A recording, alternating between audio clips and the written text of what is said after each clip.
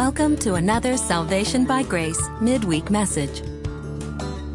Salvation by Grace is the teaching ministry of Grace Christian Assembly, a Sovereign Grace Fellowship in Smyrna, Tennessee. Remember to visit our website at salvationbygrace.org. Now, here's our pastor and teacher, Jim McClarty.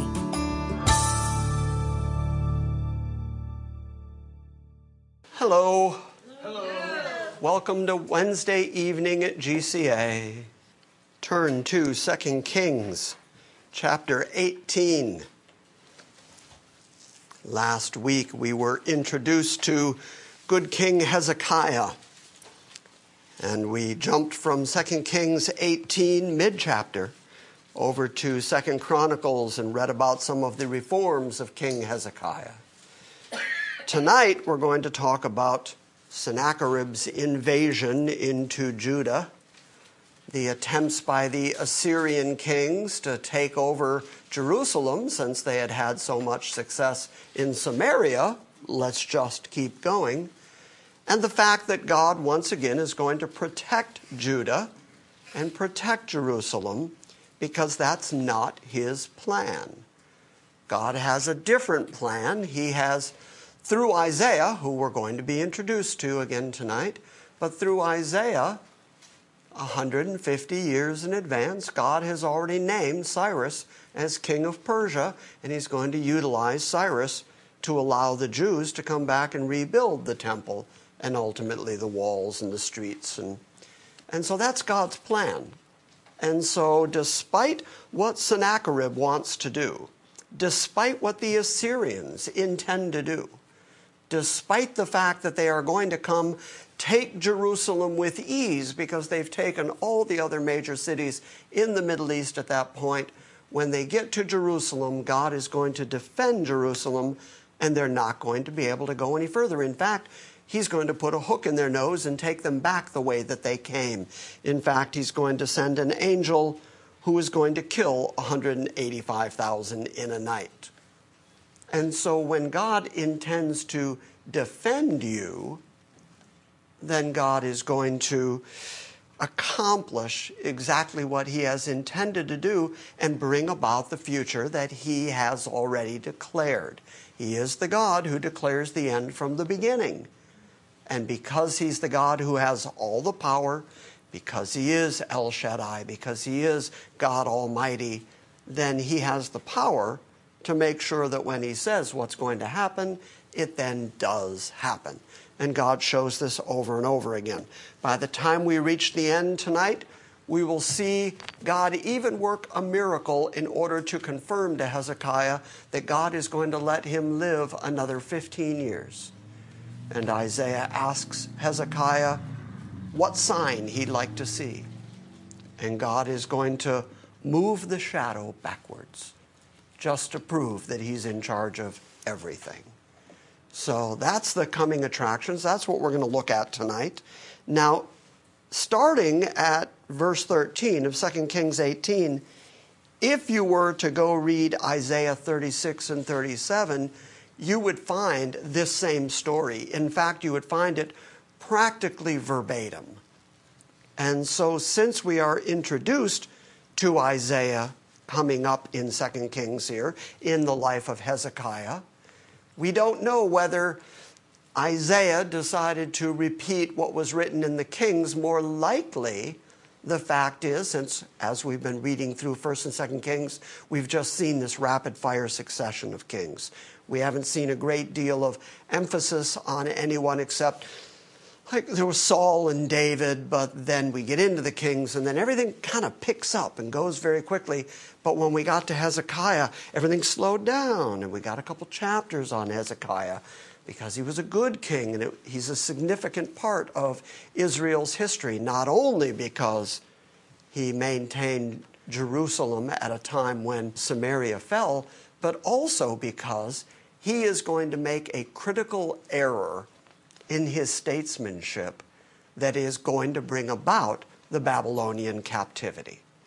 And so he's a really key player, and chances are Isaiah recorded all of this because it's really, really important.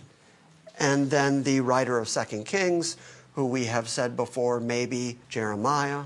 They apparently just picked up that section and imported it into the Kings because it is important history for Israel.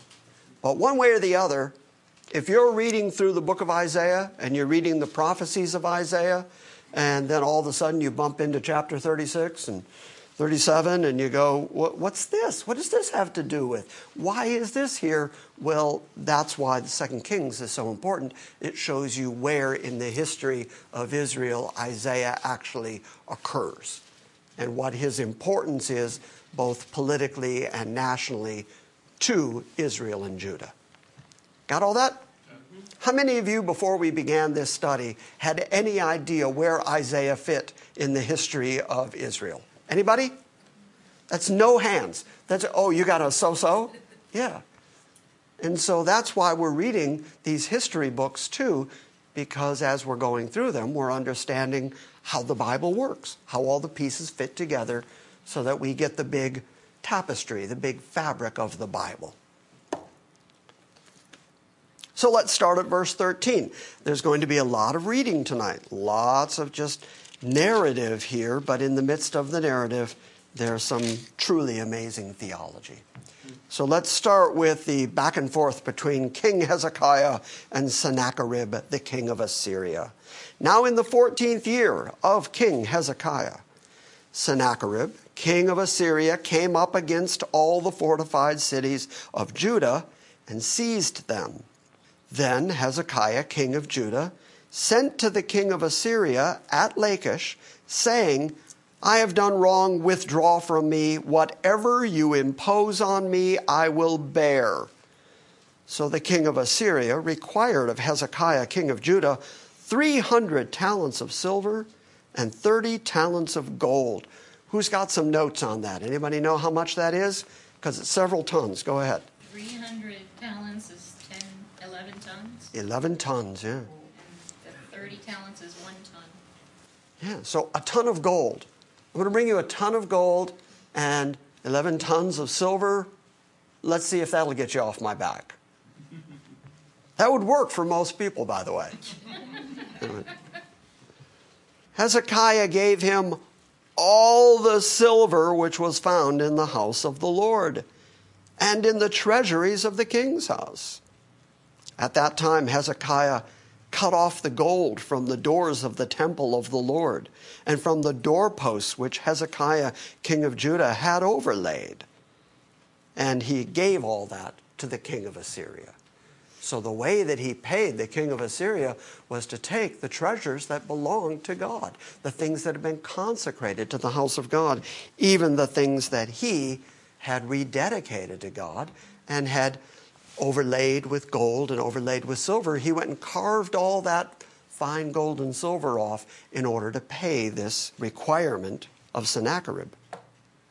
So at that time, Hezekiah cut off the gold from the doors of the temple of the Lord and from the doorposts which Hezekiah, king of Judah, had overlaid, and he gave it to the king of Assyria.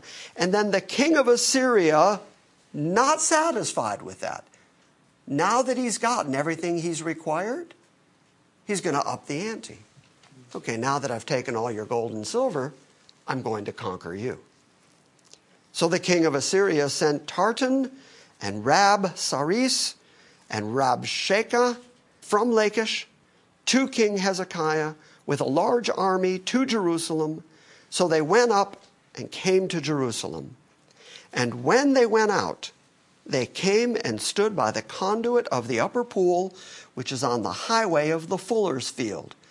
And when they called to the king, Eliakim, the son of Hilkiah, who was over the household of the king, and Shebna, the scribe, and Joah, the son of Asaph, the recorder, came out to them. So the king didn't actually come out, but he sent out his dignitaries. So go out and negotiate with them, see what they want. Let's see if we can, again, work out some kind of compromise. Then Rabshakeh said to them, Say now to Hezekiah, Thus says the great king, the king of Assyria, What is this confidence that you have? You say, though they are only empty words, You say, I have counsel and strength for war. Now on whom do you rely that you have rebelled against me? So he's thinking Hezekiah is relying on the king of Egypt. He's made some kind of other deals. Why are you so bold to stand against somebody like me? And now he's going to start mocking God and saying, now that God that you trust in, he can't be any help to you because all these other cities I've conquered, they all had gods and their gods didn't help them. So how is Yahweh going to help you if you have this kind of confidence, which was, in Hezekiah's case, a confidence in God. But if you have this kind of confidence, you must have made a deal with somebody. You say, I have counsel and strength for war. Now on whom do you rely that you have rebelled against me? Now behold, you rely on the staff of this crushed reed, even on Egypt, on which if a man leans, it will go into his hand and pierce it. So is Pharaoh, the king of Egypt, to all who rely on him. But if you say to me, we trust in the Lord our God, is it not he whose high places and whose altars Hezekiah has taken away? Well, that's wrong. Remember last week I said, hold on to the fact that the people are taking away the high places and taking away the altars. And he, misunderstanding it, says, well, if all these places of worship have been destroyed by King Hezekiah, you people don't have any place to worship your God, and yet you're still trusting him to do something for you? So he's even got his theology wrong. He misunderstands that the high places and the groves were all dedicated to foreign gods, and that's why Hezekiah took them down. But Hezekiah has taken them away and has said to Judah and to Jerusalem, you shall worship before this altar in Jerusalem. Now, therefore, come, make a bargain with my master, the king of Assyria, and I will give you 2,000 horses if you are able on your part to set riders on them. So, okay, I'm going to make you a vassal of Assyria if you'll come and make a bargain with Assyria, which probably means you'll fight for Assyria, which would be the only reason that we'd give you horses if you can provide men to ride on them. So the assumption is you're going to end up conquered like all these other cities, and you're going to be a vassal state to Assyria. How then can you repulse one official of the least of my master's servants and rely on Egypt for chariots and for horses? Have I now come up without the Lord's approval against this place to destroy it? Again, wrong theology. He's now saying, the God that you trust, this Yahweh God, is the one who's strengthening us to conquer. I mean, after all, they conquered Samaria. Samaria is 10 of the tribes of Israel. And they've deported those people and put them into slavery. So, of course, they would assume that the God of those people turned those people over to Assyria. And in truth, it is God who is in charge and did turn these people over to Assyria. What they don't know is that that same God is going to go after Assyria for the haughtiness with which they went after Samaria. So they're saying, how then can you repulse one official of the least of my master's servants and rely on Egypt for chariots and for horsemen? Have I now come up without the Lord's approval against this place to destroy it? The Lord said to me, go up against this land and destroy it. Then Eliakim, the son of Hilkiah, and Shebna and Joah said to Ramshakeh, I keep saying his name slightly different. I'm not sure which one is the right one. They said to Rabshakeh, speak now to your servants in Aramaic. Okay, so the point of saying that they were by the upper pool, by the conduit of the upper pool, on the highway to the fuller's field, means that there was walls around them. They're in Jerusalem, and there are people all up and down the walls, and they're listening to this conversation. They're hearing the Assyrians say, we're going to conquer this city. They're engaging in psychological warfare. They're scaring the people ahead of time.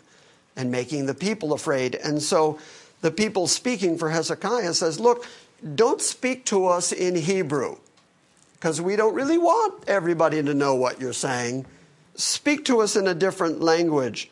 And Eliakim, the son of Hilkiah, and Shebna and Joah said to Rabshakeh, speak now to your servants in Aramaic, for we understand it, and do not speak to us in Judean, in the hearing of the people who are on the wall. But Rabshakeh said to them, has my master sent me only to your master and to you to speak these words, and not to the men who sit on the wall, who are doomed to eat their own dung and drink their own urine with you? Okay, so now they're just trying to scare the people. When we get done with you, there's going to be no food. Now hold on to that. That the promise is there's going to be no food because the Assyrians are here in your land. We're going to take the harvest. We know that the first incursion happened in spring. The fear of the people inside the walls is if the Assyrians are on the outside, they can't get to their fields. They can't get to their grain. They can't harvest anything. They're going to end up having to eat dung and drink urine.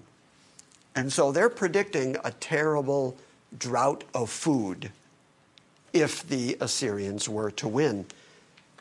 In a moment, you're going to see God say, not only is that not going to happen, but I'm going to make sure that the land produces food for the next 2 years. You don't even have to harvest it.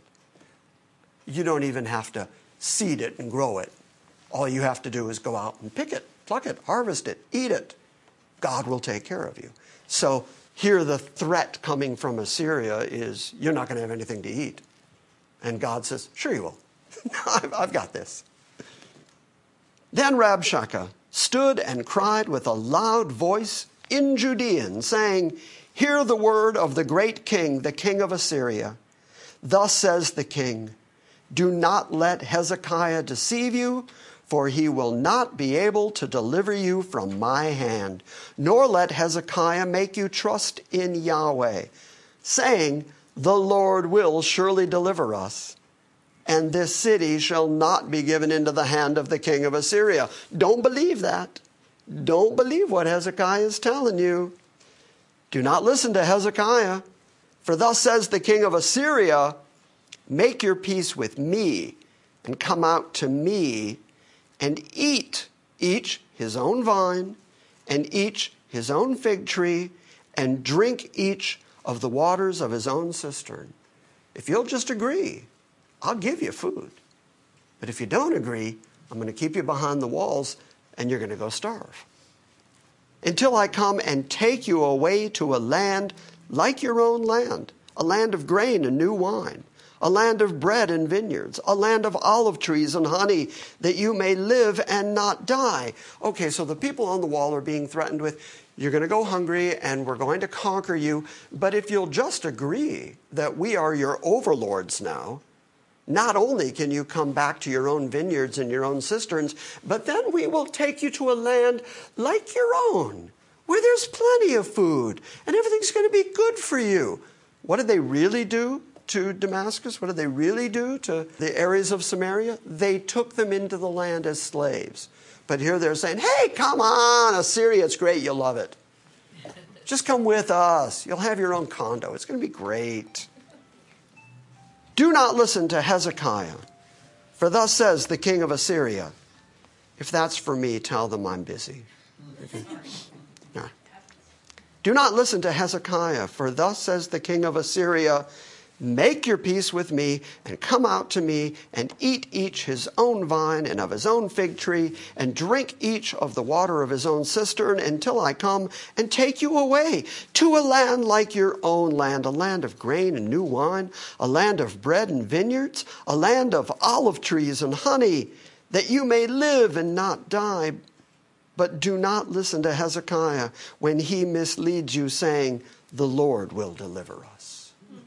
So trust the king of Assyria, do not trust God, and do not trust Hezekiah. Has any one of the gods of the nations delivered his land from the hand of the king of Assyria? The answer is no. but also those lands had foreign gods, had idols. The only one that they actually conquered that had Yahweh as their God was the land of Samaria, which was under God's particular decree that Assyria was going to be the tool that God used to punish the people of Israel because the people of Israel had rebelled against God. But none of that means God doesn't exist.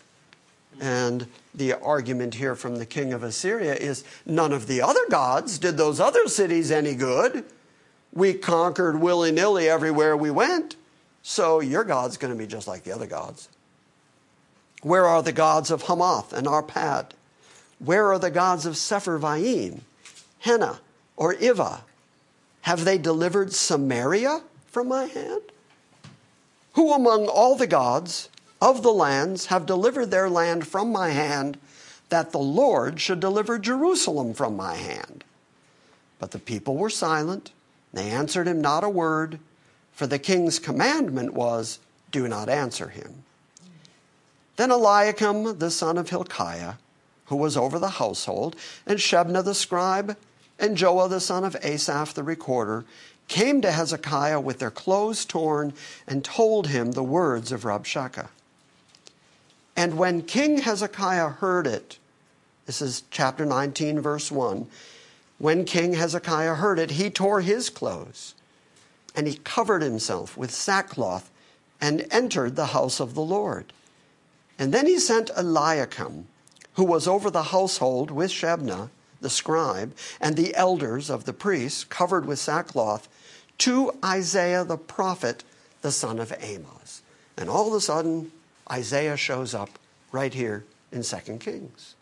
And apparently already had a pretty good record going, because the king knew where he was, sent his servants to go and find him, go speak to him, and go ask him what God says. So Isaiah obviously had a pretty solid reputation already, which the early parts of the book of Isaiah would indicate that he was already the prophet to Judah.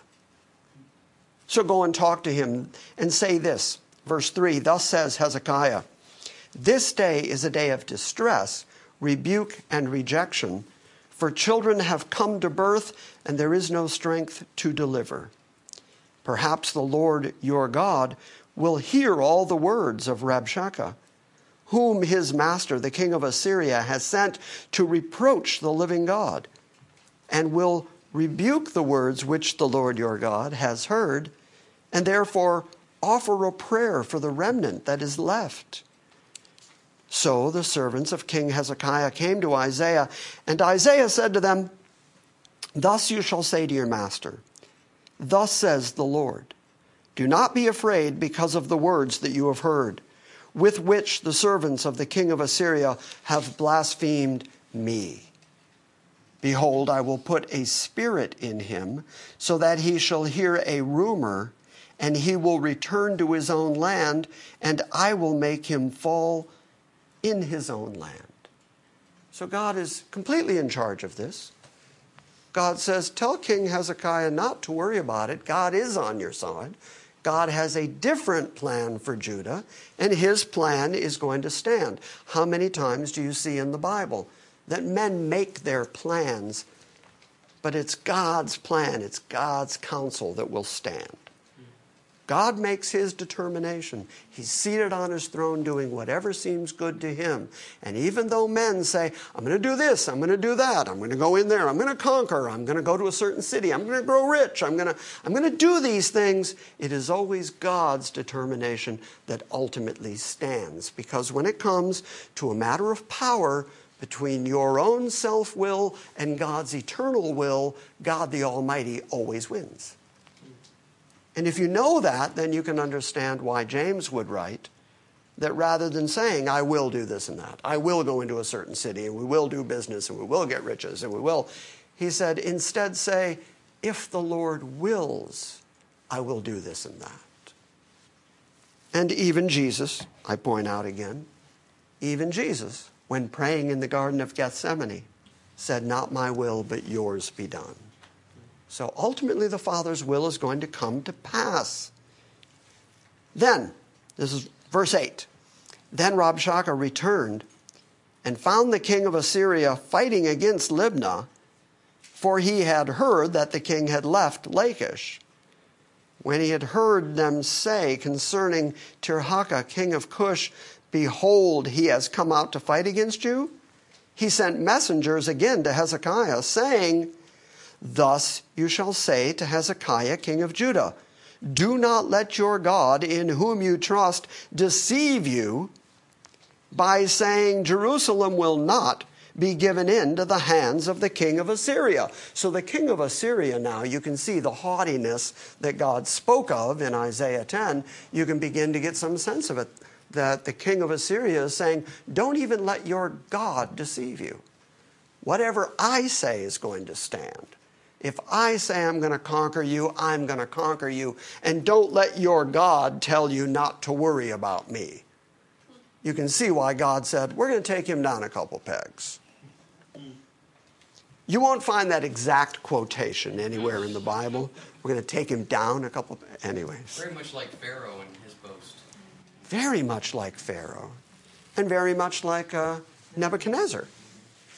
Isn't this great Babylon that my hands have built? And God says, okay, now you're crazy. So you see this all through. And by the way, it ought to be a good warning to the rest of us. Not to get too high and mighty and start thinking that we're in control of this life. Or that we're in control of the outcome. And had we just done this other thing, then that wouldn't have happened. Everything's working out the way God has intended it. Everyone that God saves is humble. Everybody that God saves is what? Humble. Is humble. Oh, absolutely. Sometimes he has to make them. Yeah, I agree. So, thou shalt say, verse 10, thus thou shalt say to Hezekiah, the king of Judah, do not let your God in whom you trust deceive you, saying, Jerusalem shall not be given into the hand of the king of Assyria. Behold, you have heard what the kings of Assyria have done in all the lands, destroying them completely, so you will not be spared. Did the gods of those nations which my father destroyed deliver them? Even Gozan or Haran or Rezaph and the sons of Eden who were in Telassar? Where is the king of Hamath?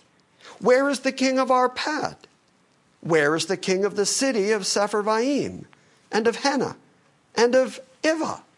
So he's making his case that I've conquered all these areas and I've conquered all these fortified cities. And where are the kings of those cities? They've been wiped out completely because I'm the king of Assyria. I'm the master of my domain. So then Hezekiah took the letter from the hand of the messengers and he read it. And he went up to the house of the Lord and he spread it out before the Lord. And Hezekiah prayed before the Lord. And he said, O Lord, the God of Israel, who art enthroned above the cherubim, thou art the God, thou alone. And of all the kingdoms of the earth, thou hast made heaven and earth. Now, I have to point out real quickly, if you're in a state that Hezekiah was in, Hezekiah's fearful that his city is going to be conquered and that his people are going to be taken, and he's fearful of what the king of Assyria might do to him. And you notice that when he goes to God, he doesn't start with, God help me, God save me, me. He starts with, who is God? God who's made everything. God who is majestic. God who deserves praise. He starts in with praise. I think, again, that's a lot of the reason that when Jesus gave the model prayer, that he didn't start with, give us this day our daily bread. He started with, you're the Father who's in heaven, and hallowed be thy name, and thy kingdom come, the kingdom that belongs to you, your kingdom. Your will be done. You're talking to. Pardon me? Put it in your mind. Put it in your mind who you're talking to. Absolutely. Your kingdom come, your will be done on earth as it is in heaven. Now give us this day our daily bread. But start with who God is. So he says, O Lord, the God of Israel, who art enthroned above the cherubim, thou art the God, thou alone, of all the nations of the earth. Thou hast made heaven and made earth. Incline thine ear, O Lord, and hear. Open thine eyes, O Lord, and see, and listen to the words of Sennacherib, which he has sent to reproach the living God. I also think that word living is very important, because Sennacherib was bragging about all the other gods he had conquered. But those weren't gods. In fact, I contend that any god that you have to carry around, who needs you to navigate, ain't much of a god. That's a pretty weak god. I'm always amazed at, I don't know if I should say this, but I'm always amazed at the various different ceremonies that you see around the world, some of them purportedly Christian, where they carry statues which they worship, but they carry them through the streets. And I think, if that character deserved your worship, they'd get up and walk. They would dominate in a way that would cause you to get down on your knees in front of them. But if you have to carry them around, not much of a god. Anyway, truly, O Lord, the king of Assyria has devastated the nations and their lands, and has cast their gods into the fire. For they were not gods, but they were the work of men's hands. They were wood and stone, so they have destroyed them. That's right. That's the correct theological outlook. These were not gods. That's why Sennacherib was able to conquer them, because they were wood, they were stone, they were the work of men's hands. But you are the living God. You are the real God. And now, O Lord our God, I pray, deliver us from his hand, that all the nations of the earth may know that thou alone, O Lord, art God. Then Isaiah, the son of Amoz, sent to Hezekiah, saying, Thus says the Lord, the God of Israel. Let me add for a moment. Can you see now what the prophet's job was? God did not speak directly to the king. The king's job was to rule the people and to keep God's law within the society. The priest's job was to sacrifice toward God, and the prophet's job was to hear back from God. And that's why there was no one person anywhere in the Old Testament that ever held all three offices. If you were the king and you tried to go sacrifice, that was an encroachment. And so God very specifically made sure that nobody was ever called prophet, priest, and king and held all three of those offices until Jesus came on the planet. And Jesus is specifically referred to as our prophet, as our priest, and as our king. And that's important to hold on to. Okay, we've got to go here. Isaiah, the son of Amoz, sent to Hezekiah, saying, Thus says the Lord, the God of Israel, because you have prayed to me about Sennacherib, the king of Assyria, I have heard you. This is the word that the Lord has spoken against him. She has despised you and mocked you, the virgin daughter of Zion. She has shaken her head behind you, O daughter of Jerusalem. Whom have you reproached? This is God now speaking directly to Sennacherib. Whom have you reproached and blasphemed? And against whom have you raised your voice and haughtily lifted up your eyes? Then he answers his question, against the Holy One of Israel. Through your messengers you have reproached the Lord. You have said, with my many chariots I came up to the heights of the mountains, to the remotest parts of Lebanon, and I cut down its tall cedars and its choice cypresses. I entered the farthest lodging place and its thickest forest. I dug wells and drank foreign waters, and with the sole of my feet I dried it all up. All the rivers of Egypt I dried up. And then look at verse 25. We looked at it last week. Have you not heard? From long ago, I did it. That's God's answer. You're busy saying, look at me. Look at me go. Look at everything I'm doing. And God says, no, from long ago, I decided you would do it. I determined you would do it. It's the same thing that a moment ago we talked about the king of Babylon, who after his craziness came to realize that the God in heaven is the God who does whatever he wants. And all the inhabitants of the earth are reputed as nothing. And God does all his will among the inhabitants of the earth and the armies of heaven, and nobody can stop his hand and nobody can say, what are you doing? So here's God saying to the king of Assyria, who believes that it is by his might, by his strength, that he has accomplished all these things. God has said, don't you know that a long time ago I did this? I accomplished this? From ancient times, I planned it. Now I have brought it to pass. So you might remember 45 minutes ago, we began by me saying that God has all the power, has all the authority to not only pronounce what the future is going to be, but then has the power to bring it about. He can accomplish his will. The problem that we have is that we can make plans, and we very often do. What we don't have is the power to make sure that our plans always happen. I might say, by next year this time, I'm a millionaire. But I don't have the power to pull it off. I might buy a lottery ticket. I haven't bought one yet, which I'm sure is why I haven't won the lottery. But I might buy a lottery ticket and I might be filthy rich a year from now. But was that my plan? Did I accomplish that? No, that was God deciding what the outcome was going to be. And so our problem is not our lack of planning. It's our lack of power. It's our lack of ability to accomplish the things that we claim we're going to do. I had great plans for the month of April. I was busy running back and forth and taking care of my mom and taking care of the church and go, and had just finished preaching for several days out in Gladeville and just busy. Got things to do. Got to go to Texas in June. Got to preach for 4 nights out in Texas. I've got things to do. And God decided, no, you're going to lay down.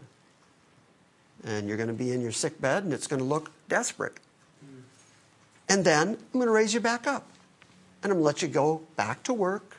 I'll let you go to Ohio. Let you go and do the preaching thing again. But remember always that every word that comes out of your mouth, I empowered. Remember, if you get up tomorrow and know your name, I did that. Remember, if you drive down the street and nothing crashes into you and kills you, I protected you. And so God is saying to the king of Assyria, from ancient times, I planned it. And now I have brought it to pass that you should turn fortified cities into ruinous heaps. This is one of the things he was bragging about. I've destroyed all these cities and kingdoms. And God says, a long time ago, I planned that you would do that. That's my intention. Therefore, their inhabitants were short of strength. Why? Because God planned it. They were dismayed and they were put to shame. They were as vegetation of the field and as the green herb. They were like grass on the housetops that is scorched before it is grown up. But I know you're sitting down and you're going out and you're coming in and you're raging against me. I know every bit of that. I know how you've rebelled against me. You don't sit down or stand up that I don't know about it. That's the kind of control God has. And those are the kind of things that David admitted, that God knew his going out and his coming in. That even before he was formed in the belly, God knew him. So now God is declaring his absolute sovereignty to the king of Assyria. Verse 28, because of your raging against me, and because your arrogance has come up to my ears, therefore I will put my hook in your nose and my bridle in your lips, and I will turn you back by the way that you came. You're going back to Assyria, and you're not going to take Judah with you. Then this shall be the sign for you, and I think this is really fascinating. because here Isaiah has said this to Hezekiah, but he wants Hezekiah to understand that this is God's plan, and so he's also going to give him a sign, but it's a sign that will take 3 years to accomplish.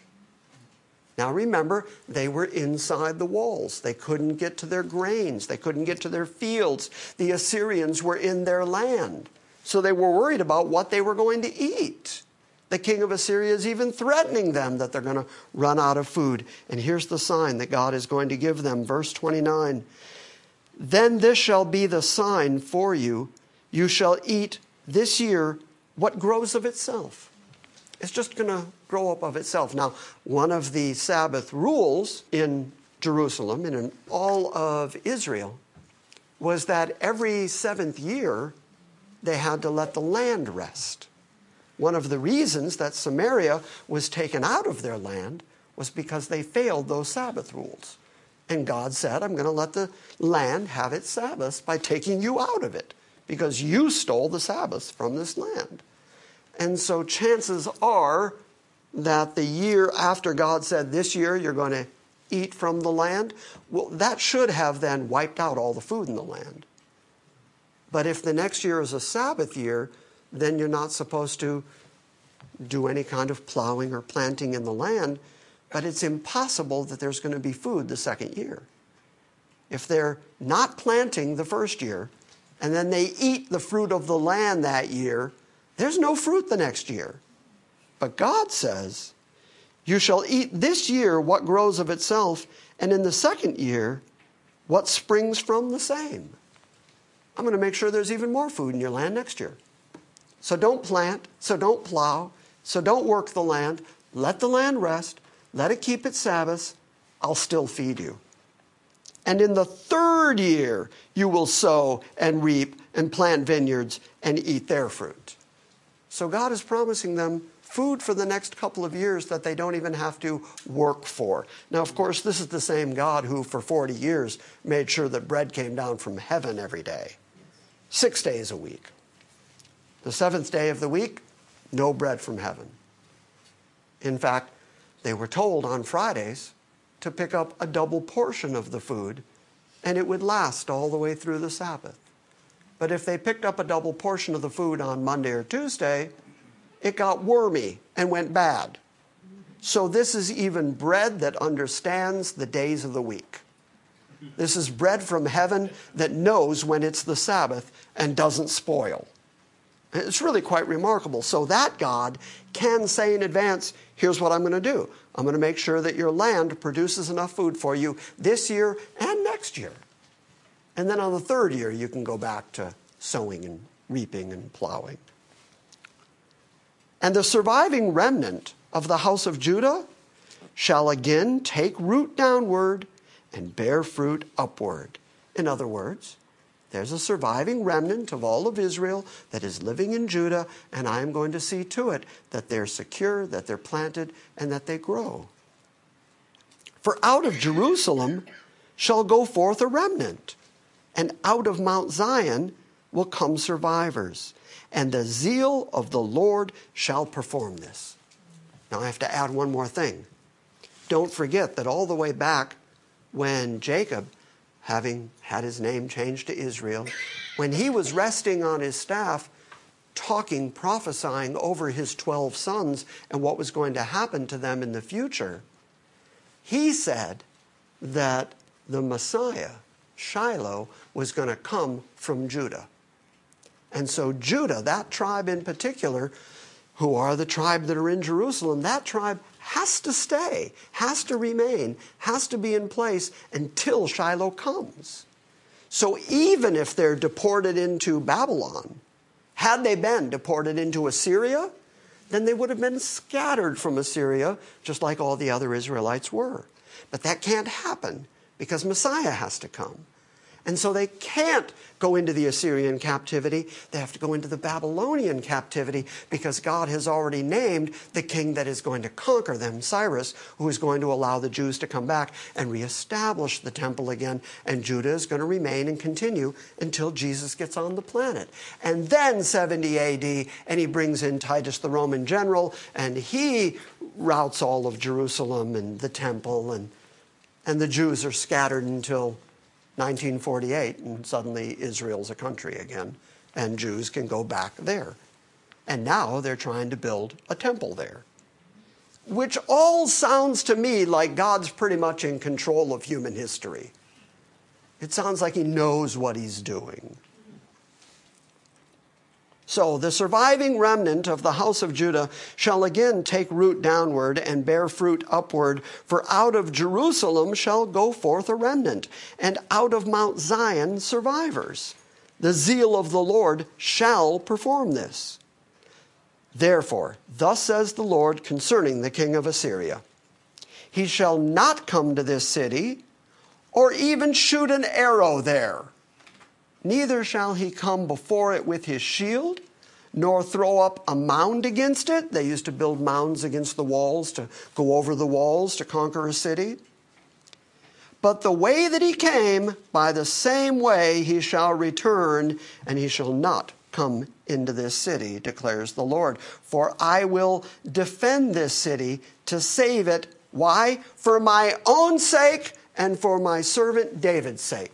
Not even for Hezekiah's sake, and not for anybody in Judah's sake. He's going to do it because he's a God who is faithful to his own word, and he's going to do it for his own sake, to prove to the watching world that he's the only God. The God of Israel can throw off the king. In fact, make sure that king doesn't shoot an arrow, put up a shield, build up a mound, do nothing against Jerusalem, because this is the God that is. All those other gods that got conquered, all the work of men's hands, all that wood and stone, could not protect the people. But the God of Israel can. And so here's what he does. I will defend this city to save it for my own sake and for my servant David's sake.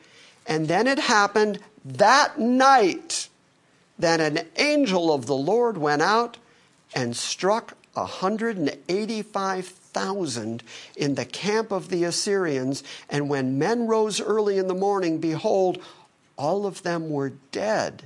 So Sennacherib, king of Assyria, departed and returned home and lived in Nineveh. In other words, God put a hook in his nose and a bridle in his lips and took him back the way he came. And he did not shoot an arrow, put up a shield, or cast up a mound. Just like God said. He sent an angel to do it in one night, 185,000. I think I said last week, be careful how you throw around the word angel. Don't be telling your kids, be a little angel. You never know. It came about that as he was worshiping in the house of Nisroch, his god, that Adramelech and Sharezer killed him with the sword, and they escaped into the land of Ararat, and Esarhaddon, his son, became king in his place.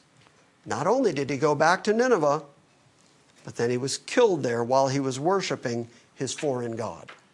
So do you think God pretty much cleaned up on that, gee, you're the one who is going to conquer Jerusalem and your mighty hand is going to do it, and don't listen to that God of Israel? You think God took care of that haughtiness with which he conquered Israel?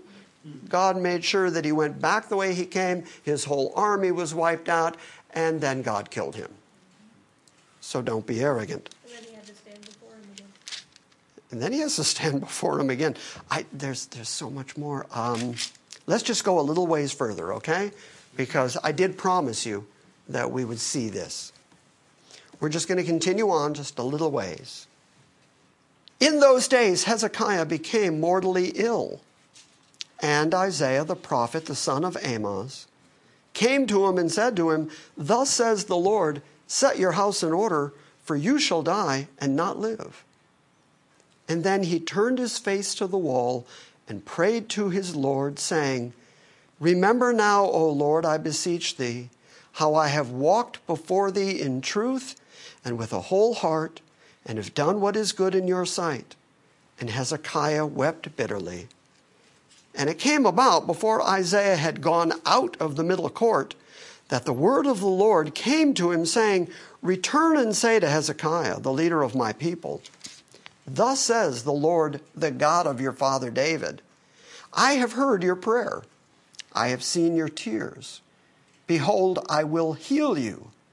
On the third day, you shall go up into the house of the Lord, where apparently he was so sick that he could not go. But in 3 days, after you're clean again, you're going to go to the house of the Lord. And I will add 15 years to your life, and I will deliver you and this city from the hand of the king of Assyria. I will defend this city for my own sake and for my servant David's sake. And then Isaiah said, take a cake of figs. And they took it and they laid it on the boil, and he recovered. Now, I've read a couple of commentaries that say that this cake of figs was probably a poultice and that it probably had medicinal properties to it, but were not sufficient to heal him. The healing itself was miraculous. And so Hezekiah said to Isaiah, so what will be the sign that the Lord will heal me and that I should go up to the house of the Lord on the third day? So Isaiah tells the king, you're going to get 15 more years, and in 3 days you're going to be fine, you're going to be clean of the boils, which means that he had a skin disease, so he could not go into the house of the Lord. He had to separate himself, and if he was going to be in the house of the Lord in 3 days, his skin was going to be clear. He was going to be fine. So he says, what is the sign? Show me a sign to guarantee that this is the word of the Lord. And Isaiah said, this shall be the sign to you from the Lord, that the Lord will do the thing that he has spoken. Shall the shadow go forward 10 steps or go back 10 steps? Okay, now we have to talk about that for a moment. Because some translations have sundial in there, but the original Hebrew doesn't imply sundial. It is the word for steps. In fact, chances are, especially because the king, wherever he was in his private abode, he could see this. So the chances of it being a sundial out in the garden somewhere, it's not something he can just look at. Chances are we are talking about a set of steps that ran from east to west, and that by looking at the steps, as the day began, as the day ended, there was a shadow that was cast across the steps. And you could tell by looking at where the shadow was, you could know approximately what time of day it was. And so Isaiah asks him, since the shadow moves forward, since it moves from east to west, well then, ask which one you'd like. Would you like it to go forward or backward 10 steps? And so he wisely says, Hezekiah says, it's an easy thing for the shadow to decline 10 steps. If we wait long enough today, it's going to go down 10 steps. It's going to get dark tonight. It does every night. So since it would be easy for it to decline 10 steps, no, but let the shadow turn backward 10 steps, which would imply that God would have to do something truly miraculous, because if the sun is going down and the shadow is advancing, the shadow would suddenly go back up 10 steps. And that's what he wants to see. Now, again, as you read the different commentators, most agree that God probably did not turn the world backwards. This was not like the first episode of Superman. This was not turning the world backwards, because there were all sorts of cosmic and galactic implications of that. Even our gravity is dependent on the rotation of the Earth, and you don't read about people suddenly falling off the planet or anything. You just read that the shadow did go back. So this seems to be, and we'll see we may not see tonight, but it seems to be a limited thing, that this was a miracle that happened in the land of Judah, in Jerusalem. So really all God had to do was darken that room so that the shadow would move backwards. He would not have to turn the whole world upside down in order to accomplish it. But however he did it, God did it. So Hezekiah answered, it is easy for the shadow to decline 10 steps. No, but let the shadow turn backward 10 steps. And Isaiah the prophet cried to the Lord, and he brought the shadow on the stairway back 10 steps, by which it had gone down on the stairway of Ahaz. Oh, pretty remarkable. You know that at that moment, Hezekiah was going, oh, I'm getting well. Oh, I'm fine. I'm good. 3 days from now, I'm fine. So we'll pick up next week at Hezekiah making a tactical mistake. He is going to have emissaries from Babylon come to see him, and he is going to show them in sort of a fit of, look how well I'm doing. He's going to show them all the treasures of the king's house. This is how rich I am now. And you can see now why Babylon would say, why don't we go down to Jerusalem and take all that wealth? And this time, God is actually going to let them. Because the same God who told Sennacherib, you're not coming in, is the same God who told Nebuchadnezzar, okay, you can.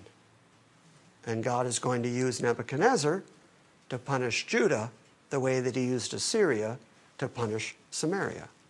And all of it, according to God, is what he planned a long time ago and has the power to bring to pass.